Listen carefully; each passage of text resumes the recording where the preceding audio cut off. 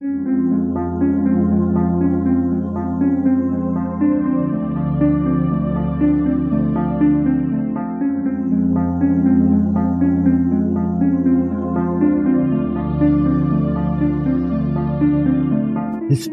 tells the story of the world and of our lives.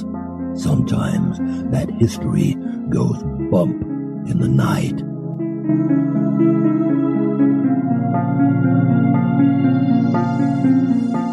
Broadcasting from the center of oddity and the supernatural in Central Florida, it's the History Goes Bump podcast.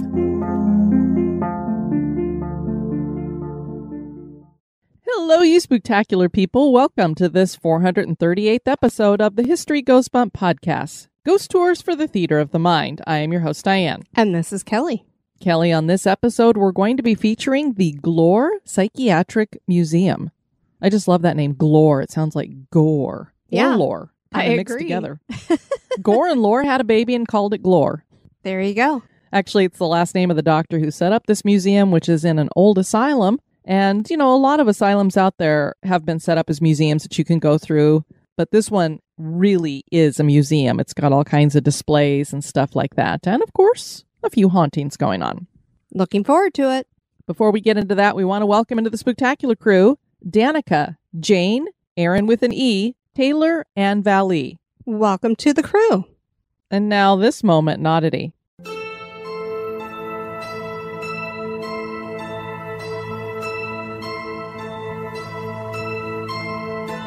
The moment in oddity was suggested by Janae McCabe. There's an insect known as the wheel bug. It's found in Florida, but is also known to be found from Rhode Island to California and further south into Mexico and Guatemala. This insect is part of the assassin bug family and measures 1 to 1 1/4 inches long. It's a dark and robust creature with long legs and antennae, a stout beak, large eyes on a slim head, and a prominent thoracic semicircular crest that resembles a cogwheel. As steampunk fans, this insect caught our eye with its cogwheel feature immediately. These are largely considered beneficial insects as they prey upon many garden pests that harm crops and blooms. Although they've also been known to prey upon bees and ladybugs and sometimes are cannibalistic. Interestingly, some brave souls have been known to keep these specimens as pets. However, be forewarned, a bite from these little buggers has been compared to being more painful than a bee or wasp sting. But those who enjoy this insect state that once adapted, they are very unlikely to bite if handled gently. Although these insects can give many gardeners the creepy crawlies, the only insect species in the United States that sports a cogwheel as part of its exoskeleton certainly makes it odd.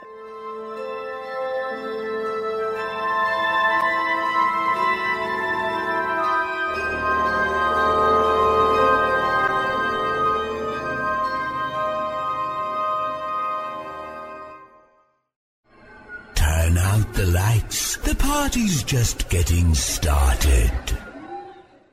And now this month in history.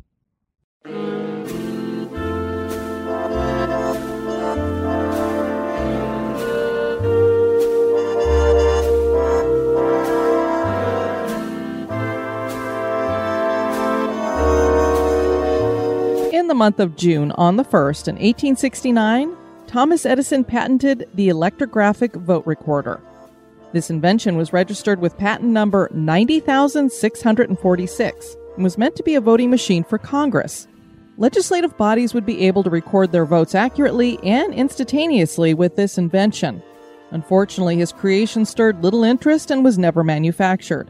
This was the first of Edison's 1,093 U.S. patents. Some of Edison's most famous patents are the light bulb, phonograph, motion picture camera, and storage battery. He meticulously recorded his work in 4,000 notebooks to protect his intellectual property, but also with hopes to influence generations of inventors. Despite the lackluster interest in his vote recorder, Thomas Edison went on to be one of the most inspiring inventors of all time.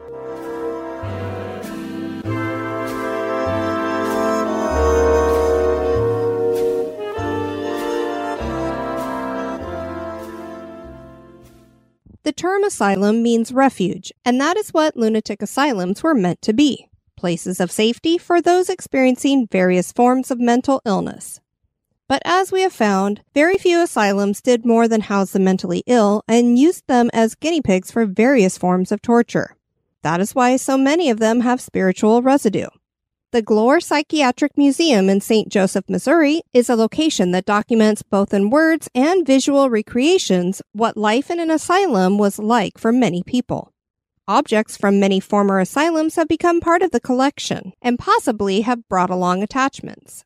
Join us as we discuss the history of the former asylum that was here, the history of asylum treatments, and the hauntings involved.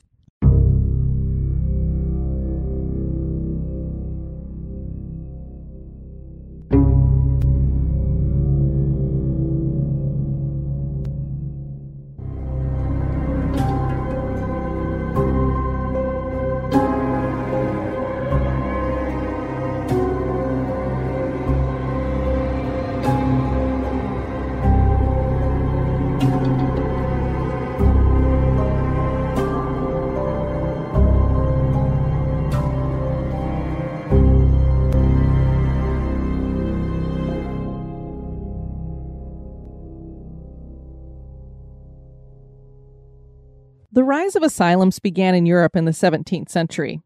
Treatment of the mentally ill before this time was horrendous. As we know, there were a lot of people who thought that you were demon-possessed, some kind of a witch, so these people were burned at the stake or hanged just because they were having some mental illness issues. Sadly, yes. The Age of Reason should have brought a time of better care for those suffering from mental illness, but that was anything but the case. Rather than being places of refuge and care, asylums became like human zoos, places to store those not fit for society and observe their odd behavior. Bethlehem Royal Hospital was the earliest official mental asylum, opening their doors in 1247 in London. In later years, the asylum opened up their doors and charged for public viewings. Why take a stroll through the park when you can walk through the local asylum and tease the patients? Good grief. Bethlehem Royal Hospital charged 2 pennies each for this kind of access. The doors leading into these areas were nicknamed the Penny Gates for that reason. And while it's horrifying to think people were walking through these places unsupervised, imagine what happened when the public had no access and asylums could do what they wanted, unfettered, with no public oversight. And as a little, I don't know if you could call this a fun fact, but you know the word bedlam, Kelly? Yes. It means uproar, confusion, that kind of thing. It's actually derived from this hospital's nickname. Oh, wow. Francis Farquhar was the royal governor of Virginia in 1758 and in 1766. He called on the House of Burgesses to establish a public hospital for confining and treating people, quote, deprived of their reason, a poor unhappy set of people who are deprived of their senses and wander about the countryside, terrifying the rest of their fellow creatures. The House of Burgesses agreed that a place needed to be built. The first public hospital for the mentally ill in America opened in October 1773 in Williamsburg, Virginia. We might have to find that place when we're up there. You think? And asylums continued to open throughout the United States. The Missouri General Assembly approved $200,000 for the creation of a second asylum in the state in 1872. They chose the city of St. Joseph as a site for the State Lunatic Asylum No. 2, which opened on November 9, 1874. The original plan was a Kirkbride building that would house 275 patients in 32 dormitories in 76 individual rooms. But the hospital actually started with 25 patients. Thomas Kirkbride had designed these plans for asylums to provide healing through architecture with lots of light. The wings were staggered to allow sunlight into all areas. I mean, it really is nice architecture for people, especially, if you're depressed and stuff. I imagine sunlight can do a lot for you. Unfortunately, even though these were nicely designed buildings, what happened inside of them was anything but nice. So you can do all kinds of great stuff with the architecture, but if the people inside are being abused, well... The first superintendent was Dr. George C. Catlett, who had been a medical purveyor for the Confederate Army and oversaw the treatment of soldiers for several years. He wrote of the hospital that they were, quote, taking it from mere name, bare walls, untenanted, and unfurnished halls into a systematically arranged operating institution prepared to take its position in the benign firmament with its sister associates, and to be consecrated for all time to the noble work of reviving hope, in the human heart and dispelling the portentous clouds that envelope and penetrate the intellects of minds diseased. Wow, that is a very wordy way to say we want to help out people who are having a little bit of mental issues. Yeah, no kidding. 2 years after opening, the asylum had 293 patients. This was on the route out west, and families occasionally dropped off problem family members along the way. A new wing was added at this time, and this was for more violent patients. This brought 120 more beds, which were eventually increased to 250 beds. A fire damaged much of the original Kirkbride building in 1879, but no one was killed thanks to the efforts of the staff. A new hospital building was constructed near the burned shell of the former asylum, and the new asylum was opened in 1880. This new building could house more patients and had a bowling alley, billiards room, and gym. And like many of the other asylums in the country, this one was completely self-sufficient with its own livestock and crops on a farm, a slaughterhouse, poultry house, and greenhouse. They only needed to purchase sugar and salt. Dr. Charles Woodson became the new superintendent in 1890, and he brought some reforms with him. He asked to have a separate hospital building to be built for patients with contagious diseases. A typhoid outbreak in 1893 was kept at a minimum because of this action. Woodson also was behind the building of a power plant on the property and getting a proper sewage system. Apparently everything was just flowing into a little ravine behind the building, and, well, that's probably why we had a typhoid outbreak. Loverly. Ugh. He also installed pipes with small holes around the porch, and when the weather was warm, staff would run water through them to produce artificial rain, which helped to calm the patients. Isn't that a neat idea? I think that's ingenious. I almost feel like we should do that on our back patio. Oh, I would love it. Just you know put a that. little pipe around the back, cut some holes in it, and then we could have our own rain whenever we wanted. Of course, the water company will be like, what in the heck is going on at your house? This is true. This was a type of hydrotherapy. In 1899, the name was changed to the St. Joseph State Hospital. This took away the terms lunatic and asylum, thankfully. Because, of course, now we know those are derogatory type terms, but at the time, lunatic wasn't necessarily considered a bad thing, and asylum really is supposed to mean a place of safety, but unfortunately they made that term not come across that way anymore. Right, yeah. When people come here from another country and stuff, usually they're looking for asylum, or people would call that if they ran into a church. They'd say, I'm claiming asylum, so that they could get away from trouble. Dr. Woodson would move on in 1907, and Dr. W.F. Kuhn came on board, and he brought with him an exercise regimen. All patients were required to walk a mile every day, and if you were really fit and wanted to, you could go for 3 miles. He also started staffing the men's wards with women, which was considered controversial at the time, but proved to be brilliant. Because, Kelly, the male patients were better behaved and more well-groomed with women around. Why am I not surprised? I am not surprised either. You got some pretty nurses walking around in the hallways. I could see why they'd be like, maybe I should wash my hair today. Kuhn also implemented a non-restraint policy. The farm expanded under Dr. Kuhn's watch, and patients started making things like furniture that could be sold to raise money for the operations of the hospital. As the decades passed, the asylum became more crowded. Getting enough staff was always hard and became even harder during the World Wars when staff joined the military.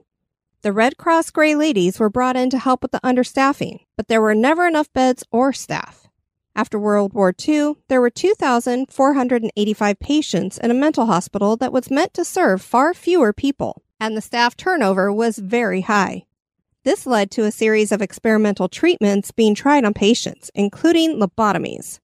Dr. Walter Freeman arrived at the St. Joseph Mental Hospital on July 8, 1949. That day, Freeman performed 10 lobotomies in 3 hours. And the local paper reported that this gave patients hope that they could return back to their homes and their lives. Because yes, why would severing their frontal cortex not make them perfectly fine? We've talked about Dr. Walter Freeman on previous asylum episodes, so we're not going to get real deep into his history once again, but this man was clearly, if he wasn't doing lobotomies, I think he'd be a serial killer, because you have to be sadistic to do what he was doing to people. But he sure got rich off it, so hey. And as we know, lobotomies were not a good thing. Dr. Willis McCann came to the hospital in the 1950s, and this era would end the labor work for patients. Most would be left to wander the halls or stare at TVs all day long. Tranquilizing drugs would be used to keep patients even. climate control would come to the hospital. Yeah, so now they have AC, but they don't get to do anything. Now, I could see saying we don't want to do the labor stuff anymore if you were forcing them to do it, if you were overworking them or something. But I think having them outside farming and stuff, it probably gave them a little bit of purpose to their life. Exactly. But walking around like zombies and just staring at TVs while you're drooling into a cup, that is so much better. Clearly, I don't understand why we switched over from that. Right. Doesn't make sense to me. Towards the end of the 1950s, a Dr. George Glore came to the hospital. He eventually became the director, and in 1967, he started a little museum in a ward of the St. Joseph State Hospital. This became the Glore Psychiatric Museum and was an extensive collection of implements used in the care of psychological disorders dating all the way back to the 16th century and carrying up to the 19th century. Glore spent most of his 41-year career with the Missouri Department of Mental Health gathering his collection. And really, his purpose in putting this out there was not only to educate people, but I think he really wanted to show this is what has happened to people through the years. So it's not meant to glorify the treatments that these people had. It's meant to horrify you. And as we know, if you are educated about history, hopefully you will not repeat it again. This is true. Yep. He retired in the 1990s. Most patients had been released by the early 1990s from the asylum here. In 1993, the Rents Correctional Farm was damaged in a flood, and the 150 inmates were brought here temporarily. But the move proved to be permanent. In 1994, Missouri approved a bond to allow the asylum to be converted into a jail, and today it houses around 600 inmates, mostly serving time for drug charges, and this is called the Western Reception Diagnostic and Correctional Center. The Glore Psychiatric Museum was moved into another building on the property, which had been like the former, I guess, where they did surgeries and such. The rest of the patients were moved to a new facility in 1997 that is across the street from the original campus and was named Northwest Missouri Psychiatric Rehabilitation. The Psychiatric Museum documents the times when patients were kept busy with menial tasks, like sewing, cooking, and farming. But they also got to hold dances, play croquet and board games, and exercise on gymnastic equipment. The museum displays many artifacts from the mental hospital that include uniforms, medical equipment, artwork, and photographs. One exhibit tells the story of a man who spent 72 years as a patient in the hospital. Can you imagine? I mean, that basically was his entire life. He had to have almost been here from the time he was a child. And a lot of the time when people got dropped off here, the staff would say, can you bring us the clothes that you want them buried in? Wow. Because they knew those people were never going to leave. They were going to be here for the rest of their lives. And of course, most family members more than likely did not ever come to visit them. So you can just see this was a feeling of being left and alone and abandoned. Just, you can see why you've got some crazy energy going on here. Yeah, pretty horrible. And now a little break for a word about one of our sponsors.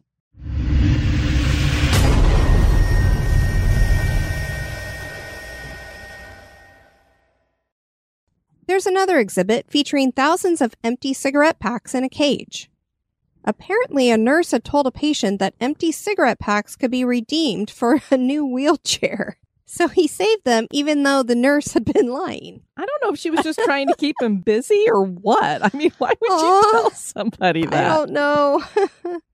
I mean, I laugh, but if he really, truly thought that was the case, I feel bad for him. Well, keep reading. Okay. The staff did eventually get him a new wheelchair for his efforts, which came to 100,000 packs. I mean, that is a lot of cigarettes. Yes, it is. I mean, who was smoking all those cigarettes? And he had to be going around to like everybody. Can I have your cigarette pack? I'm sure. It reminds me of when the boys wanted to go to Costa Rica and they were saving all the water bottles, recycling them, and Austin would come home from, I don't even know what elementary grade he was. Or no, I think it was junior high. But he'd come home with like 20 water bottles shoved into his backpack along with his lunch and box and his books and everything. He wanted to make sure he was going on that trip. Didn't have to be smuggled in my luggage.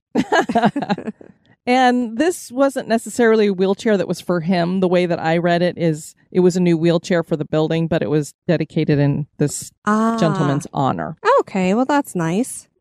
Another exhibit has an old TV stuffed full of 525 written notes. A patient thought he could communicate with the people on TV through these notes. So they realize there's something wrong with the TV. Why is it not working? And they bring in an electrician and he opens up the back of the TV and they see all these notes in there. He's like, no wonder the TV doesn't work anymore. A more disturbing display is a stomach contents one. A patient was suffering from pica and liked to swallow nails and other objects. This patient ended up swallowing 1,400 metal objects, including nails, screws, pins, bottle caps, bolts, and buttons. She died on the operating table when the items were being removed. Can you imagine surviving swallowing all that crap and then you die because of surgery? No, I can't imagine any of it, actually. Someone arranged the objects into what looks like an ancient sculpture of a bursting sun. Visitors can even buy a postcard featuring this sculpture. Who the hell came up with that idea? First of all, I would not want to save all that crap. But then who sat there and went, I think I could make something constructive with all this. I don't know. Why not make a sculpture? And then they made it into a postcard and people buy them all the time. What is wrong with Who are you sending that to? Your enemies? This is what I'm going to do to you.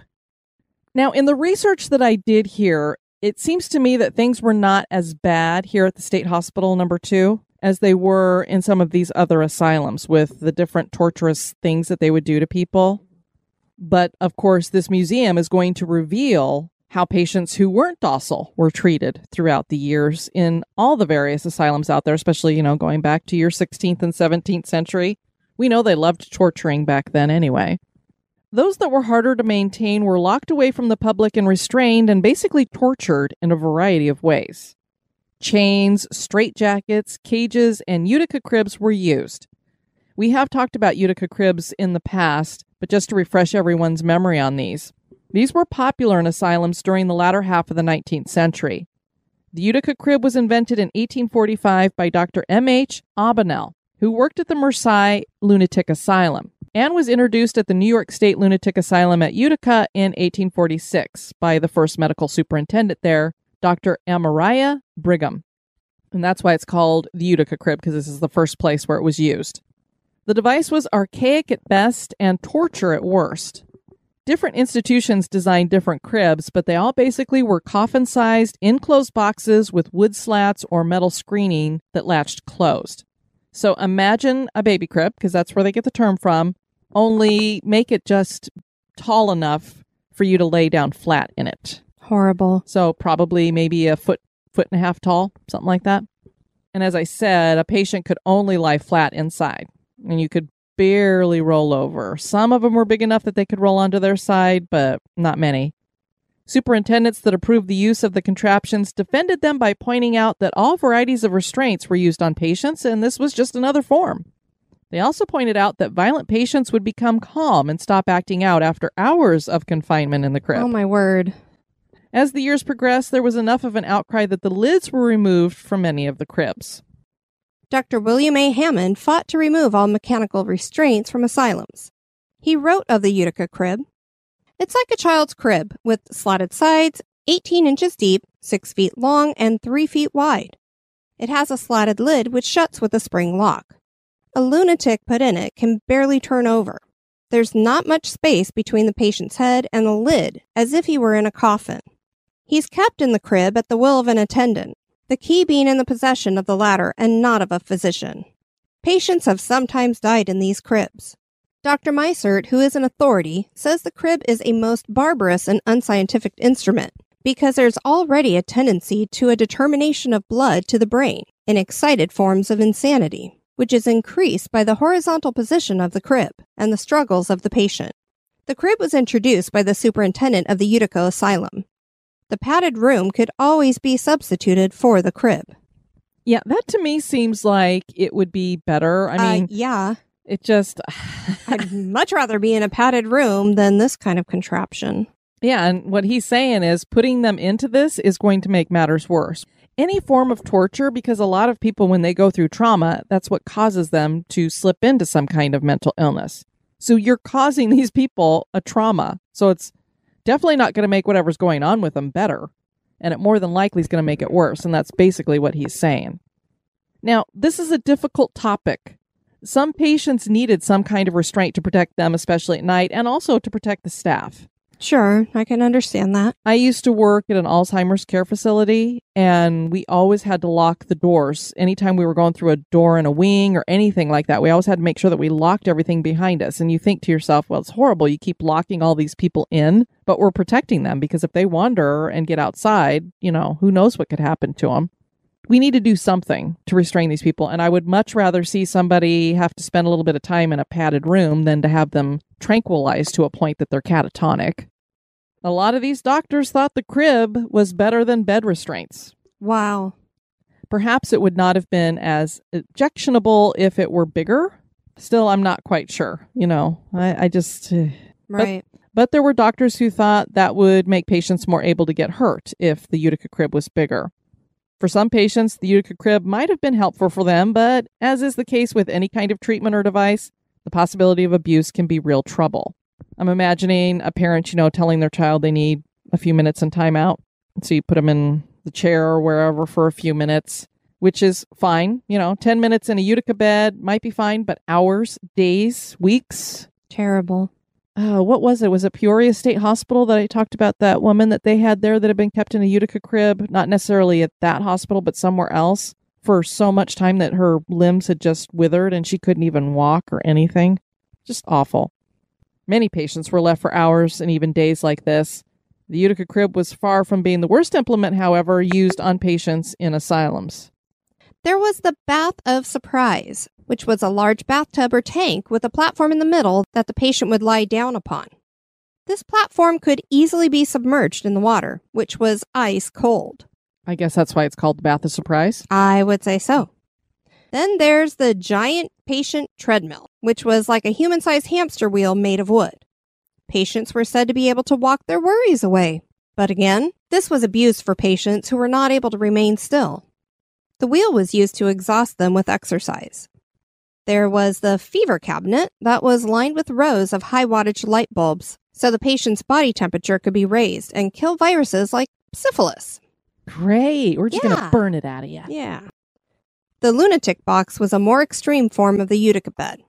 This was an upright, coffin-like box in which patients were confined. The tranquilizer chair was the worst form of confinement. This looked similar to an old electric chair, with patients having the hands and feet locked into restraints and then a hood was put over their head. This chair had a built-in portable toilet, which seems to indicate that a patient would be left in this chair for hours, most probably naked. Benjamin Rush, the father of American psychiatry, designed this chair. And then there were the rectal dilators. I have no idea what those were used for. I don't want to know what they were used for, but I've got to think that you are some kind of sadomasochistic something or another if you're using those on people. Yes. There was a morgue on site at the St. Joseph Mental Hospital, and many patients were buried on the grounds. The first burial took place on December 12, 1874, and the last burial was in October 1949. The cemetery probably has 2,000 burials, but only several hundred headstones. And it's said to be maintained to this day. They have tried to get more headstones for the people that are there. There was a time when they were knocking all the headstones over and burying them because it made it easier to take care of the grounds. Oh, good grief. I hate that. Then I think they realized that's really stupid. Did some of the patients decide to stay on in the afterlife? Are there attachments to some of the artifacts within the museum? No one knows for sure the answers, but many people have experienced strange things in the museum. The building itself had once been the surgery building, so people did die here and lobotomies were given here. Dr. Glore himself claimed to experience strange things in his museum. The apparition of a man has been seen near the elevators, and he usually breaks into a run and screams. Museum employees, volunteers, and visitors all claim to hear disembodied screaming throughout the building, and bursts of cold air have been felt. The disembodied laughing of children is heard, as well as the sounds of crying and whimpering. The soft voice of a woman has been heard asking for help. The spirit of an elderly man is seen walking the hallways, and a well-dressed male apparition is seen on the third floor. Sensitive visitors claim to feel intense feelings of despair. The basement is said to be the most haunted part of the building. We've heard that the freezers in the morgue are still kept cold. You never know when you might need an emergency morgue. Oh my goodness. which obviously gives it that extra creep factor. No kidding. A male apparition down here asks visitors what they're doing. The sound of a gurney is heard down here as well. The motion detector in the basement goes nuts at random times when no one's supposed to be in the basement. EVP has caught a man screaming, "Get out!" Troy Taylor of American Hauntings visited the museum with a small group of people one night, and he walked away from the group to visit a Civil War medical display. He heard disembodied footsteps coming down the hallway. It sounded like they were coming from someone wearing hard-soled shoes. And this was coming from behind him, so he glanced behind himself and saw that the corridor was completely empty. The footsteps continued to come towards him, and then walked past him and continued into the darkness down the hallway. That would be really weird. I don't know if I would keep standing there if I heard the footsteps coming right at me. 3 women in the group passed a room with the door closed, and they heard voices inside. They assumed some other members of the group were investigating in there, so they kept going. But one of the women went back just to verify that someone was in the room. When she opened the door, she found no one in the room. Troy recounts the experiences of a woman named Becky Ray in his book, Cabinet of Curiosities 3. She'd heard knocks on the 3rd floor. She said, "While it may have been coincidence, the knocking corresponded with not only our request for knocks, but how many knocks. We tracked the source of the sound down to a door that was locked. At this point, we all took turns listening at the door, and several of us heard what sounded like a child's voice coming from the other side. A staff member unlocked the door, and the office behind was completely empty." Goodness. And I think one of the reasons why Troy Taylor was in here is he actually takes groups in there to do ghost hunts. Ah. I saw Ghost Hunts USA also goes in here and does ghost hunts too. So it is possible to go in there and do some paranormal investigating. Glore Psychiatric Museum has been named one of the top 50 most unique museums in the country. And quite possibly, it could be also one of the most haunted. Is the Glore Psychiatric Hospital haunted? That is for you to decide. Another place to visit in Missouri. Sounds good to me. Everything's in the middle of the country, it always feels like. We'd love to have you guys check out our website at historygoesbump.com. And if you'd like to send us some feedback, you can do that at historygoesbump@gmail.com. Want to thank Savannah for writing us. She had been listening to some of the past episodes and she got to the Poe show. And so she wanted to know if we'd heard the story about Edgar Allan Poe and how he had fallen in love with Anna Ravenel, who was the 14-year-old daughter of Edmund Ravenel, who had been a friend of Poe. And so he and Anna kind of fell in love with each other, and the father did not approve, and then she ends up dying from a illness. And so then later on in life, of course, Edgar Allan Poe wrote the poem Annabel Lee, and that's who he was writing about, was her. And of course, she's buried in the Unitarian Church graveyard in Charleston, which we have seen. Not her, but the churchyard. Right. And so I let her know that, yes, we had heard about that. And as a matter of fact, I let her know that Pleasing Terrors, Mike Brown did an excellent episode on that. It was really good. And I think he's one of the, I don't know if he was one of the first people, but he was one of the people to discover the story behind this whole thing. And apparently, Anna haunts that graveyard and shows up in a white dress every so often, I think. Very cool. So thanks for making sure that we knew about that. Yeah, absolutely. We appreciate it. And thank you to Kathy, who wrote us an email letting us know that she's really been enjoying Best Fiends. Oh, yay. So I was glad to hear that. I'm like, thank you for supporting some of our advertisers, because that definitely helps us out as well. Yeah, the game's a blast, and we definitely appreciate you getting connected. Want to thank you guys for joining us for this episode. I've been your host, Diane. And this has been Kelly. You take care now. Bye-bye. This episode has been brought to you by our executive producers. Join me in the cemetery by becoming an executive producer. You can join on Patreon or PayPal. Check out the Support the Show tab on the website for more information.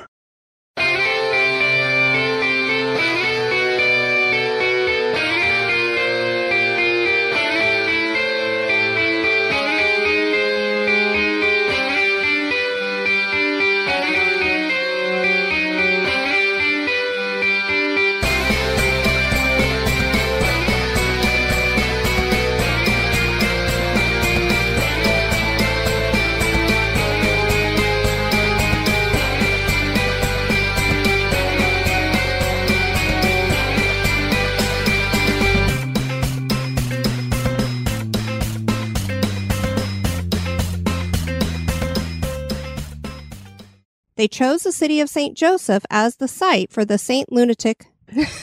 What? For the Saint Lunatic? Who is Saint Lunatic? Who would the Catholics actually dub as Saint Lunatic? I'm sure there's a whole bunch of them. You know, some of those popes. Saint Joseph, okay?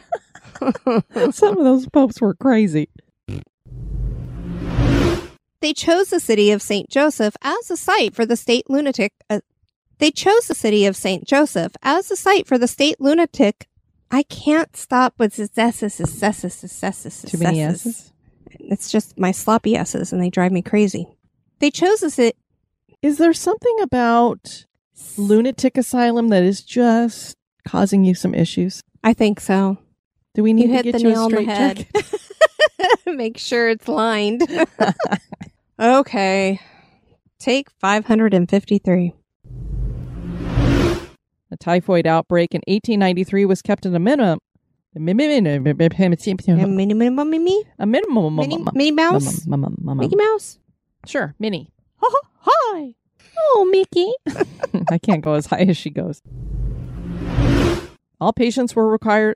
He also installed pipes with small hose. I don't know. Small hose. I don't even know what to say. Oops. We're in some kind of way today. I don't even know. We're going on vacation. That's why. That maybe the yard work in like 90 degree, 100% humidity. That could be our brains are fried. Who were not able to remain still. It's kind of like it could kill. Yes. Fortune and fire. This Valentine's Day, Dunkin's got the perfect pairings to show your love. So get down on one knee with a dozen brownie batter donuts and a cocoa mocha signature latte. Or make them swoon with a strawberry dragon fruit Dunkin' refresher with a Cupid's Choice donut. Are you ready for love? America runs on Dunkin'. Price and participation may vary. Limited time offer. Save big money when you start your next project today at Menards. Convert your current recessed lighting with energy-saving LED downlights from Fight Electric. They're bright and install easily in just minutes. They also go from regular lighting to nightlight mode with just a simple flip of a switch. Save big on all Fight lighting products now at Menards. Shop our lighting options today in-store and on Menards.com. Save big